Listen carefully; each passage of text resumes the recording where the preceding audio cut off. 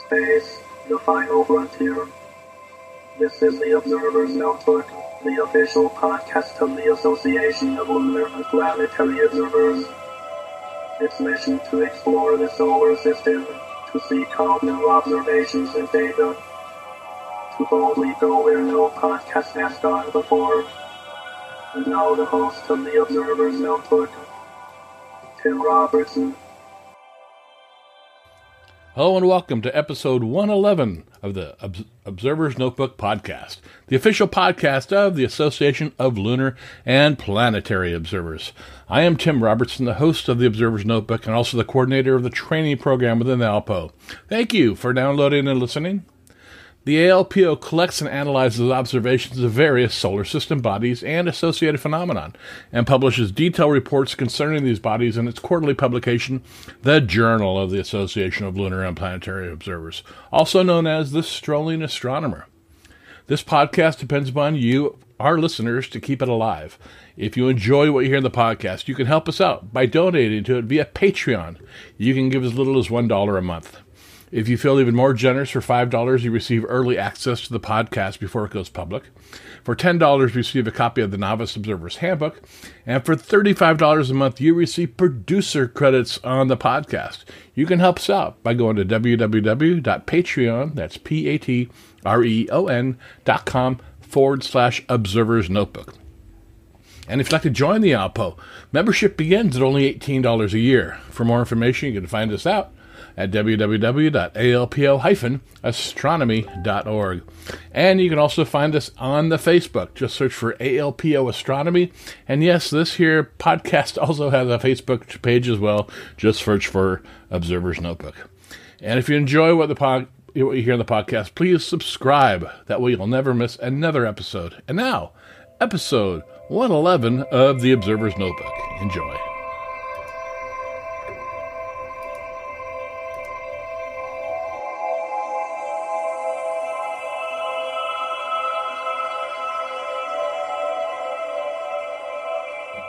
All right, I'd like to welcome everybody back to this edition of the Observer's Notebook podcast, and we have with us today a return visitor, Rick Hill. Welcome back, Rick. Hi. How you doing? Back. Good to be. So why don't we give everybody a little bit of background about yourself before we get into our topic today?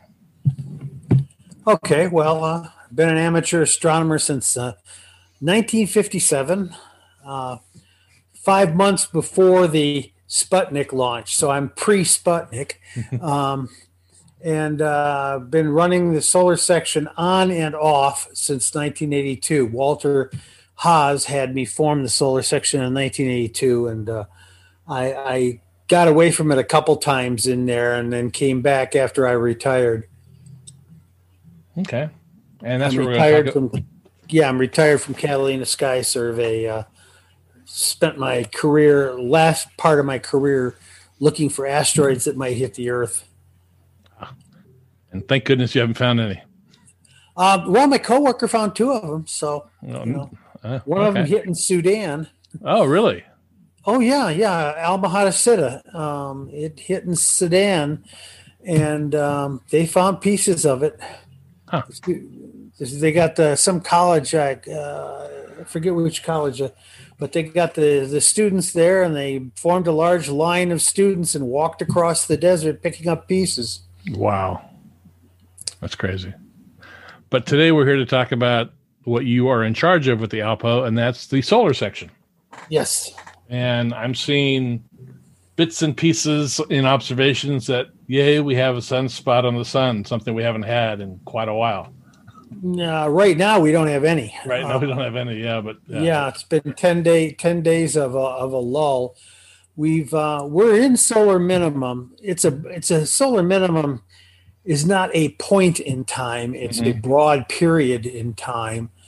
And NASA, based on the data from the World Data Center, has determined that the minimum was December 2019. Everybody's been asking, are we there yet? Are we there yet? It's been like trying to drive your kids somewhere. And we have passed it. The only way you can know if you are there yet is when you've been through it and it's in the rearview mirror. And so that's it, December 2019. Now, the exciting thing is, for the solar section especially, what is the rise going to be like coming out of minimum? And there's several dominant theories on that right now. One shows a very quick rise in a few months, and the other one shows a more gradual rise over the next couple of years. And it's going to be which one of those is the theory that wins out. Originally, Livingston and Penn, back in 2010, something like that, determined that that we were going to go into another Maunder type minimum. Livingston and Penn are two solar astronomers with National Solar Observatory. Okay. In fact, Bill Livingston is one of the mentors for the solar section back in the 1980s. I knew him, and when I was working there, and I would stop in and see him, and he'd give us some ideas on what we could look for and what we could do of value. But they predicted that we were going to go into a Maunder type minimum. That doesn't quite look like it's going to happen. Now, what is a Maunder type minimum? Well, the Maunder minimum was a period back in the 18th century when there were no sunspots. They say, well, it wasn't that there were no sunspots.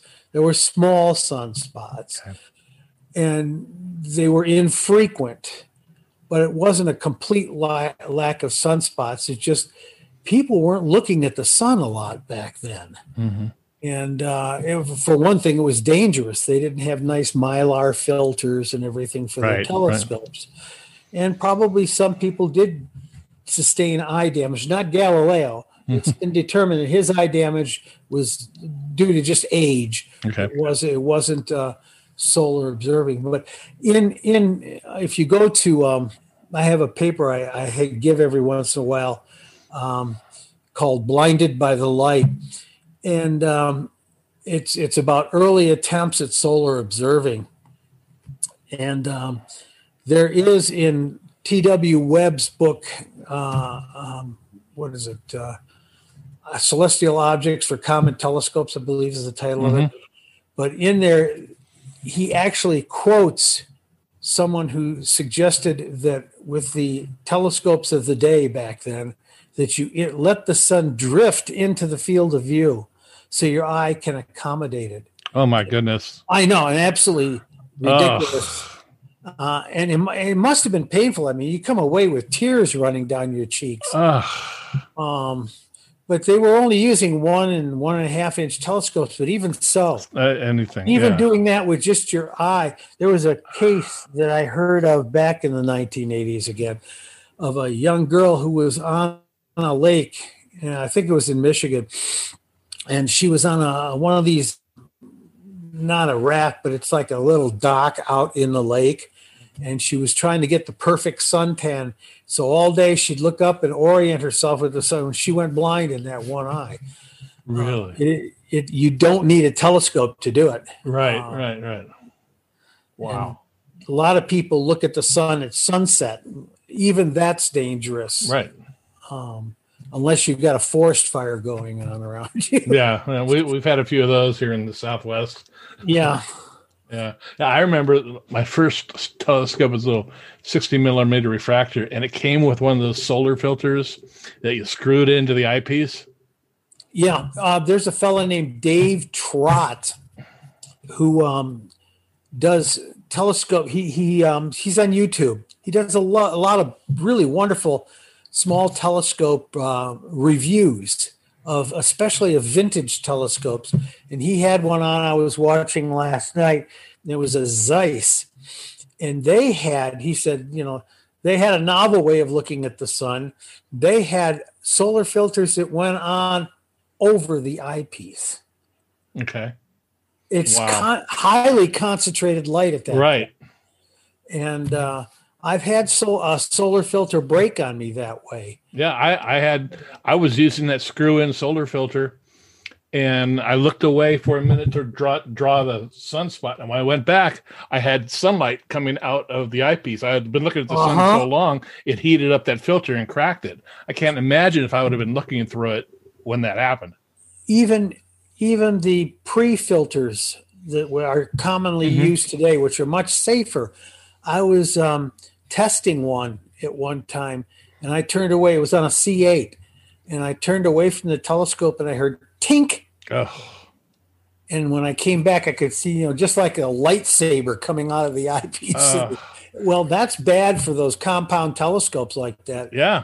I've seen the telescopes, Schmidt-Cassegrains, that have been used on the sun, projecting the sun, and they all had cracked correctors. Yeah, yeah. Because if the sun gets off that secondary even a little bit, it's an F2, it's very near the F2 focus of the primary, and it's shining on that corrector. And it is very concentrated. That's crazy. And I have never heard of anybody being stupid enough to do that with a Maksudov, but it would be the same result.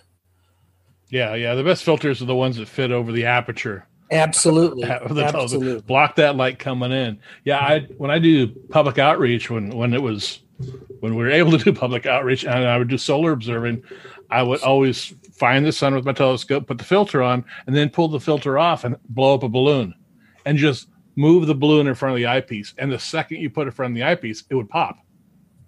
And that makes quite an impression on young minds. This is why you don't want to look inside the telescope without a filter on. It's just like the kid burning ants with a magnifying glass. Same thing. It's very important. And when you're at a school showing the sun to school children, if you project an image, which makes it easy for a lot of people to see the sun at one time, you have to always watch the telescope. Right. Always watch. Right. Because there's going to be that one kid that's going to duck his head down and try to look through the eyepiece. Exactly right. And so it's a very dangerous business observing the sun. It is. Extremely careful. It's the only astronomy that is inherently dangerous, possibly even deadly, although I've never heard of anybody being killed by it. Yeah. One of the experiments that is in my paper, again, Blinded by the Light, and I don't know who came up with the idea. I'd have to go back and review my notes, but the Leviathan of Parsonstown, the 72-inch that Earl Ross had. Okay. He and Dawes, William Rudder Dawes, the very fellow who came up with Dawes Limit, had the idea of building this eyepiece out of smoked glass and ivory and things like that. That's what they used back then. And putting it on the 72-inch to look at the sun. And I have a friend of mine in England who's been looking for any reports on the results of that experiment, because the temperature at the focus of that telescope, even though it was a speculum mirror, the temperature at the focus would be greater than the temperature on the surface of the sun. Oh my God. That's not a very smart move. I think that any report on that would be hilarious to read, because I would imagine the eyepiece exploded. Yeah, I'm sure. So I just, all I know is that they were planning to do that. I do have that. I think I got that out of the reports of the Royal Astronomy or some Royal. Wow. What is it? It wasn't astronomy back then. Royal Sciences Academy or something. Okay. When I was at Kitt Peak, they had those in the library there, and I was able to read them going back to, 1810 or something. But that I would love to see a report on that. If anybody hearing this knows of such a thing, please let turn me on to it, please. Yeah, definitely. Now, we're talking about this solar cycle. Now, back up a minute. I seem to remember that solar cycles used to be fairly regular, but this past one has not been. Regular in what sense? Now, in dimension, yes. Yeah. They are, give or take a little bit, because the sun's a friend of mine, Jim Loudon, who my observatory is named after, used to begin his talk saying the sun is five things: a very big, very hot ball of glowing gas. Well, because of that, it's a little bit squishy about things like periodicity, and it's 11.1 years, give or take. Yeah, that's about the figure I've heard. That's the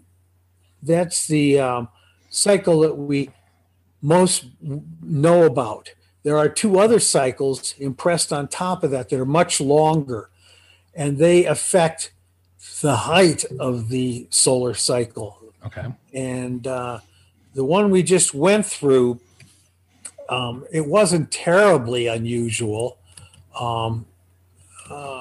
Let's see here. It had two peaks, one in 2011, 2012 in there, and another one in 2015.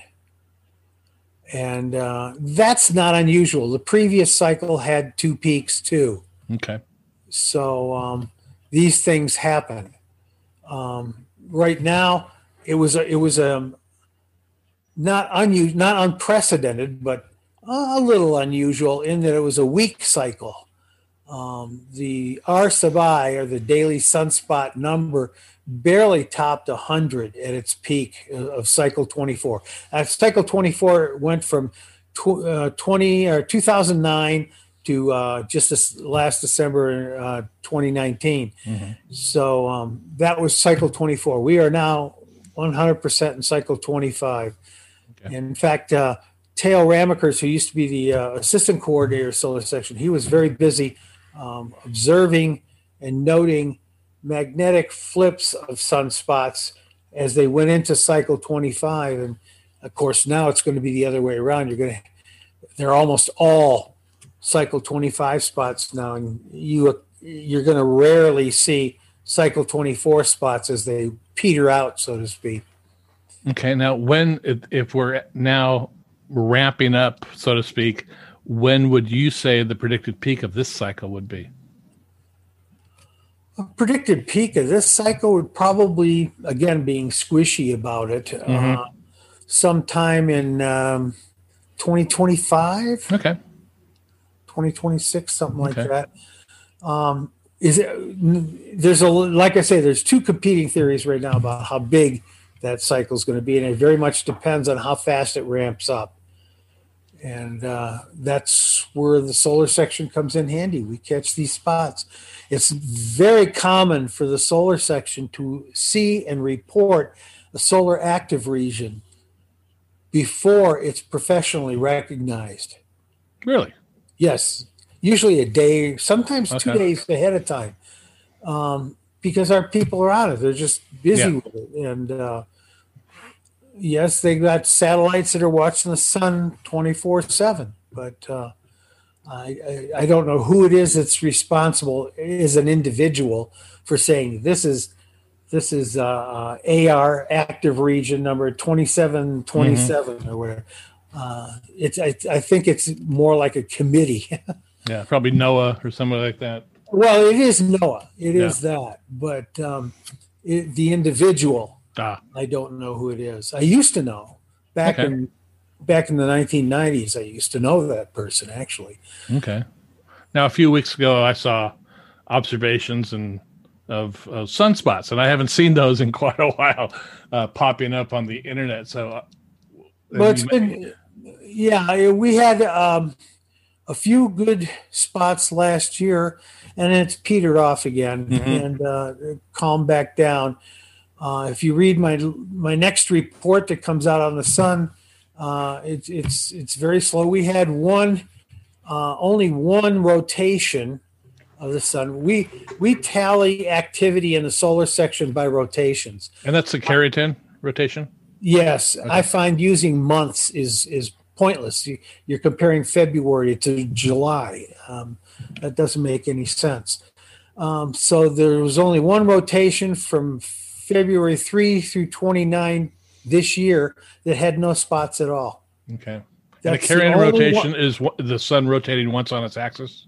Yes. Okay. As measured at the equator. But got it. only one with no spots at all. However, in the previous solar minimum, there were several. So this one hasn't been as deep as the last one. And in the minimum between cycle 22 and 23, I don't know if there were any at all that had 0 spots. Huh. That was not a very deep minimum. So Yeah, I remember years ago. I mean, any day of the week, you'd look at the sun, you'd see spots on it. And for this last minimum, the last 12 years or so, it's really been hit and miss. Well, it's interesting. We had a really good, powerful maximum back around 1990, 1991. Mm-hmm. And we've had kind of weaker ones since. This last one, as I said, was substantially weaker, about half as strong as the one in 1990-91. In that time, we've developed the iPhone. We've developed all these computers that rely on the internet. And it's going to be interesting if we have one with the flares as powerful as they were in the late 1980s and early 1990s. We haven't experienced that yet. And you could have some really serious events that knock out all communications and everything because we're not hardwired anymore. Right. We're going through the atmosphere. That's very. Now, is there theories to why there's a solar minimum and maximum and the cycles? Well, the sun's a fluid body. They've got this GONG project over at National Solar Observatory that's been watched. It actually watches it vibrate with a fairly high frequency. I forget what it is, but it's a few times a day that it vibrates. I mean, and so it's like any fluid body. It's got a pulsation to it. Okay. I don't think there's any stars that don't pulse at all. It's just, what are you going, variable stars, what limit are you going to put on the variability? It's true. And, so it's just the dynamics of being, the hydrodynamics, if you will, of having a star, that's a gaseous body and, a plasma, if you will. And, so these what causes them like the variability or the cycles that they see that have 110-year period, I think is one of them. No idea. Okay. That's why we're observing. That's why we're learning. That's why we've got all the satellites up there. Yeah. That's why the solar observers I've talked to within the Alpo are very passionate about observing the sun. And yes and no. And now, being fair, during solar minimum, we have about 30% to 40% the observers we have during solar maximum. And of course, if that Maunder minimum prediction had come true, I was kind of looking forward to buying up a lot of solar equipment at bargain basement rates. Yeah. I'm a retiree after all. Yeah, there you go. Yeah. Well, it's funny, because I had a H alpha telescope, and when we started going to the minimum, I sold it. I said, well, I don't know why I really I really don't need it. Now I'm going, well, maybe now's a good time to buy another one. Exactly. Maybe the guy sold it. Maybe the guy sold it to will sell it back to me because it's. I spent the last year in a wheelchair because of a hip problem, and now that the hip's replaced, I'm fine. Good. But during that time, my H alpha PST disappeared. I've got the calcium one, but I don't know what happened to the H alpha one. Really? Yeah. I wasn't putting things away for a while, so it's around here somewhere. I'm not particularly worried. It'll turn up. But Dolores probably hit it sometime for me. Put it in some place where it would be nice and safe. That's right. It's in that place, being nice and safe. There you go. Well, let's talk about the Alpo solar section. How's it made up? Exactly. What do you mean by that? It's kind What's the structure of it? Do you have different recorders or different? We have an assistant recorder. We have two of them. Pam Shivak. She's kind of gotten sidetracked with the youth section. Sorry about that. And I kind of stole. Yeah, well, that's all well and good. It's all good for the Alpo. Mm-hmm. Kim Hay has stepped in. Rick Gossett left. He had other things to attend to. So the Kim has been handling both the individual Carrington rotation reports, just summaries, just quick summaries on the website. She's been doing a great job with that.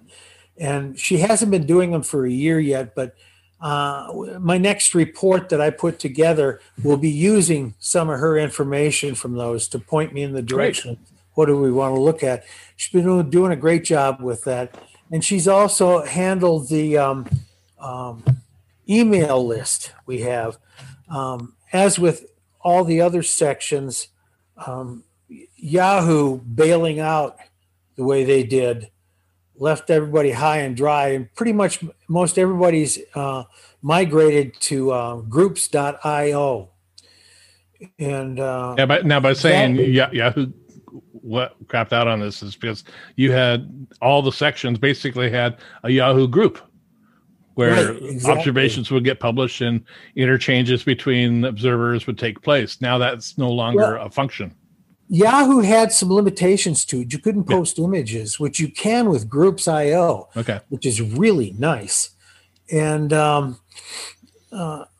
Yahoo did bail out, but it's not just the sections that got left high and dry. Also, the discussion, the general ALPO discussion group was a Yahoo group, and the board had their own Yahoo group, and where you could share emails and communicate. In that case, in the case of the board, you could communicate privately on issues that needed to be attended to. Right. And when they bailed out rather suddenly, and we all had to migrate, and I didn't really know how I was going to do that. Rick Gossett had moved on at that point, and Kim just jumped right in and said, I can take care of this. And fantastic. She did a fabulous job. We were up and running in just a couple of days. Oh, good. Yeah. So I have nothing but glowing things to say about her. Of course, a lot of things in the ALPO solar section since 1982, dramatic changes. In fact, some of them are glaring right now on the website. Don't prowl around there too much, because I've still got links to how to take photographs of the sun. I need to change all that and modernize it, because nobody I know of at all is using film anymore. Right. Except artsy photographers. And so we've got a few people that are still doing sketches, people like Monty Leventhal down there in Australia. And, good. There's a fellow in France that's still turning in sketches. His are not only sketches, they're colored, they're painted. Oh, so really? Very nice, yes. So there are a few people still doing hand drawings. Okay, good. And that's great. And we use them. In fact, we've got Monty down in Australia. We've got Tony Broxton in England. And here in Arizona, Joe Ginanato has been doing drawings of the sun. And when they do the drawings, these people combine white light and H alpha on one drawing. Oh. Which can be very useful. And those are the people that are usually catching these active regions a day ahead of time. Okay. I don't know why that would be, but they are the ones that's how they get mentioned in the reports.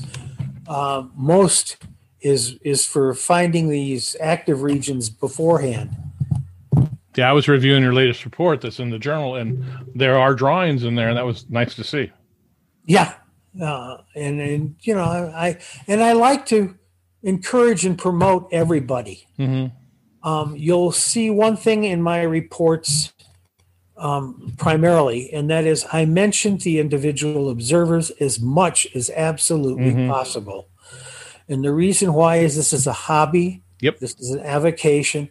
We want to encourage people, help them to grow and strengthen in their abilities, but we want to pat them on the back as much as possible because they're doing this out of love. They're not getting paid for it. I remember I was a kid in high school that observed a comet and sent my observation to Dennis Millen, who at that time was running the comet section, and he used it in the journal. And I was on cloud nine seeing my name published. I was like, it gives you validation that, okay, I'm out there doing something with this telescope, not just staring at the object, but I was noting the tail length of the comet and the position angle of the comet and the magnitude of the comet. And he took all that data and put it in his report. And I was like, it motivated me to keep doing it to this day. Exactly.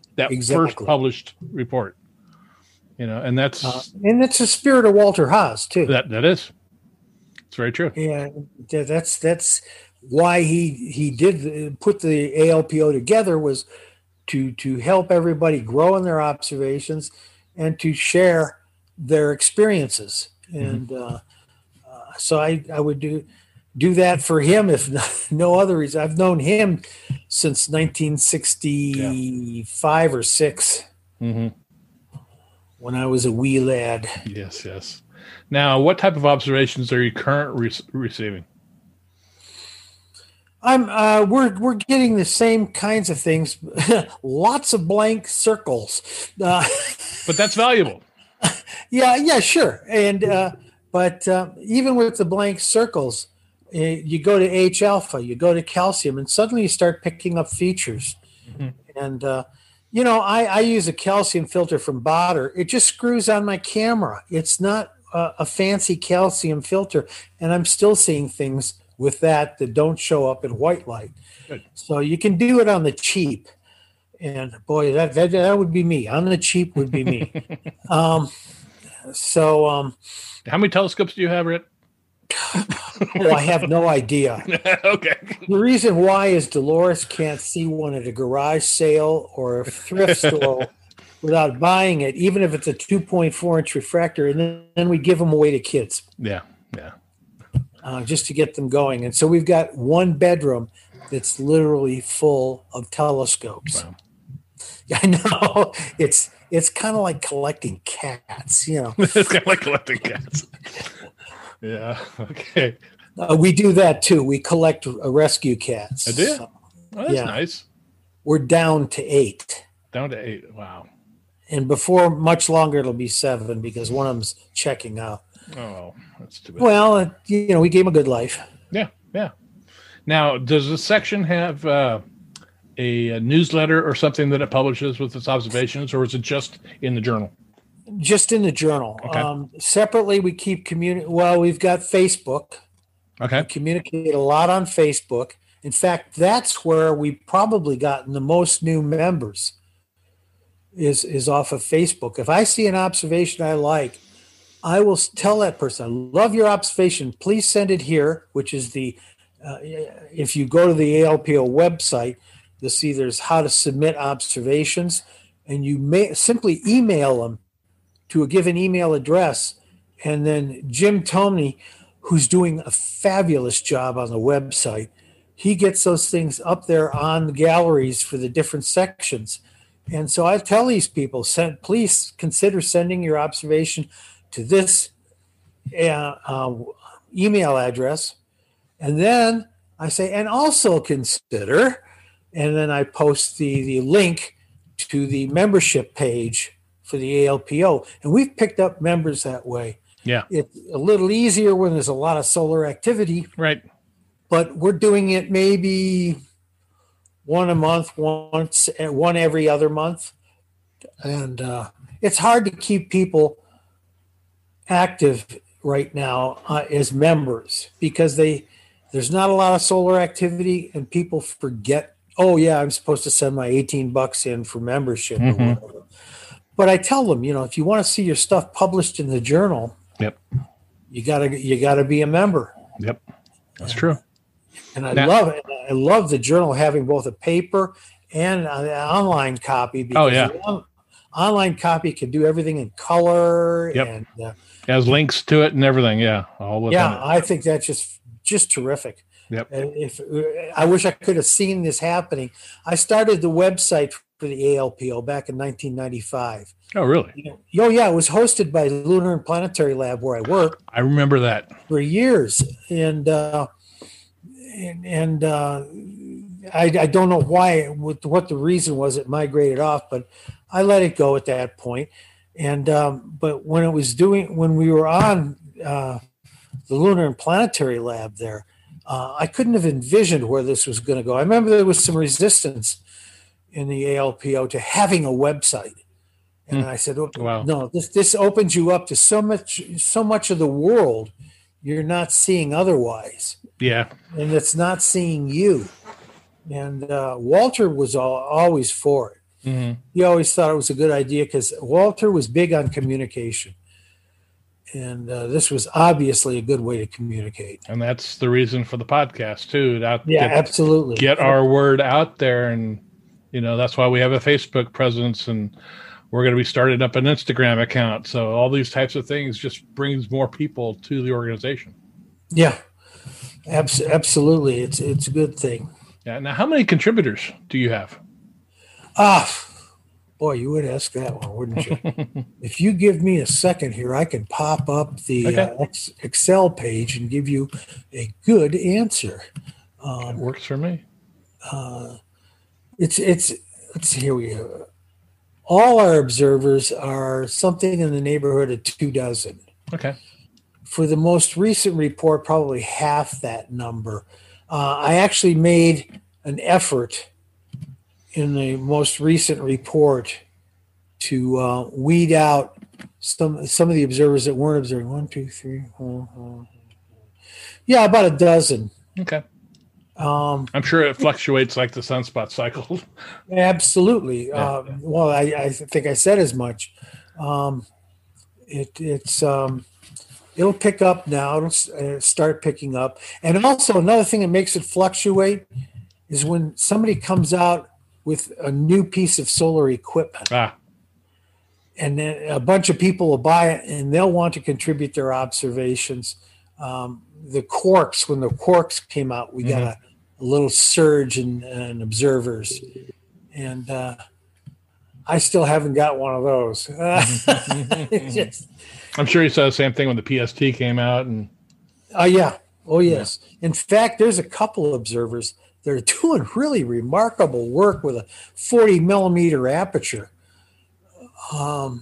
So I think the PSTs are great. Mm-hmm. Of course, Coronado was here in Tucson when they started. Right. And I knew the people that ran Coronado, but now it's migrated over to Meade, I think it is. I don't know anybody that works with it now. Yeah, that's a scope I'm thinking of picking up. Well, it's an enjoyable scope to use. I had a calcium and H alpha on one mounting. Yeah. And it was very, very nice, very handy. Nice. Although now I can see nothing through the calcium. That end of the spectrum is gone from my eyesight. Oh, wow. Yeah. It's the vagaries of getting older. Yeah, I hear you. Well, is there anything else you'd like to share about the section or the sun before we close this thing down today? Okay. Well, I would say that, if you're interested in observing the sun, certainly contact me. This is our fourth minimum we've gone through since the founding of the section. And right now we're running about equal numbers of U.S. and non-U.S. observers. Okay. A lot of them, believe it or not, there's a lot of solar observers in what's called the Low Countries, Belgium, Netherlands. Yeah, I know. They see the sun, once a month? Yeah. But there's a lot of dedicated solar observers up there. When they see it out, they want to party and they want to look at it. So. They sure do. And today we have better solar filters. Right. And so amateurs are getting more involved with it. There's a lot of information available online. You can spend days prowling around in solar websites here and in England and in Belgium, and you can learn a lot there. And the professional sites are online. like I just said, the World Data Center is the one I use for the tallying of numbers. I use that instead of the AAVSO, who also tally sunspot numbers. We don't do that in the solar section. We only study solar morphology. Oh, okay. This was an agreement we made with the AAVSO back in 1982. You're not doubling the work, yeah. Exactly. It was I didn't want them to feel like there was competition out there. And so we deal with the morphology. We don't use their numbers for just one simple reason. There's nothing wrong with their numbers.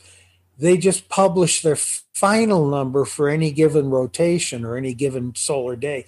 They publish their final number much later than the World Data Center in Belgium. I can get the final number from the WDC literally a month later. And with the AVSO, it's like 6 months or something like that.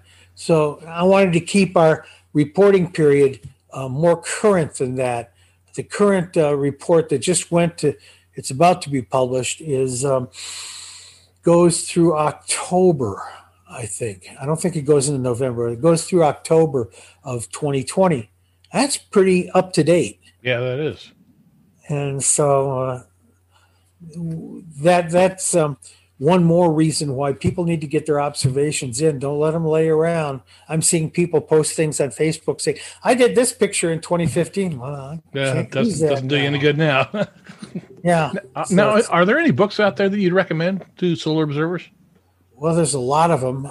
Jay Pasakoff has one that has the unfortunate name of Solar Observing for Idiots. It's that series of books. Yeah. Okay. But it's a good book because every topic on solar observing in it is everything's one paragraph. You can replace it in the bathroom with the Sears catalog. Now you're dating yourself. Yeah. Well, and I am what I am. So it's like to tell them at the doctor's office, I was not only born in the last century, I was born in the first half of the last century. There you go. But it's a good book, and it's got all the basics in it. And if you know everything in that book, you're pretty up to date on it. And I've known Jay Pasakoff for many, many years, and respect his writing and his work. He worked. I think it was. I'm trying to remember the name of his mentor who wrote the book on the sun. He picked up the Sun book from the Harvard series, and he wrote an updated version of it in the 60s and 70s. And Jay picked up from him, and he's done some remarkable work. So I recommend that book. I really do, even though the name is what it is. Okay. Well, that sounds good. And I highly recommend everybody get out there and pick up some solar filters or solar telescopes and start looking at the sun. And it is a dynamic object. It doesn't look the same every single day. There's always going to be something different on it.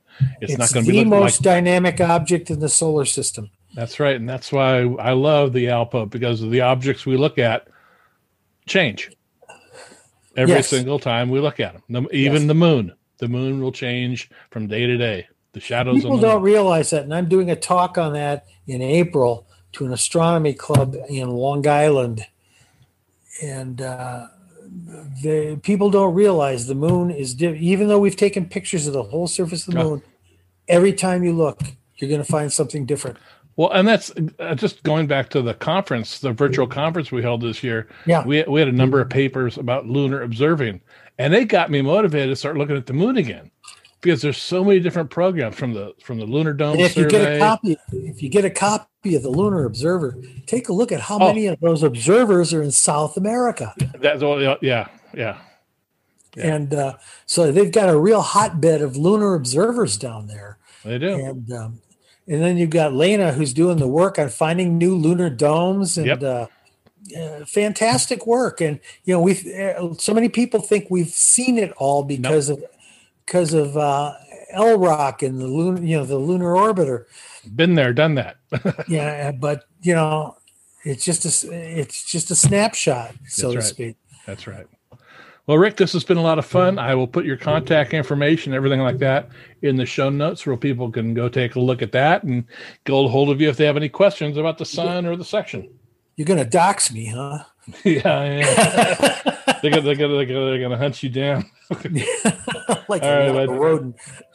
Well, this has been a pleasure chatting with you again, Rick. All right. Good talking to you too. All right.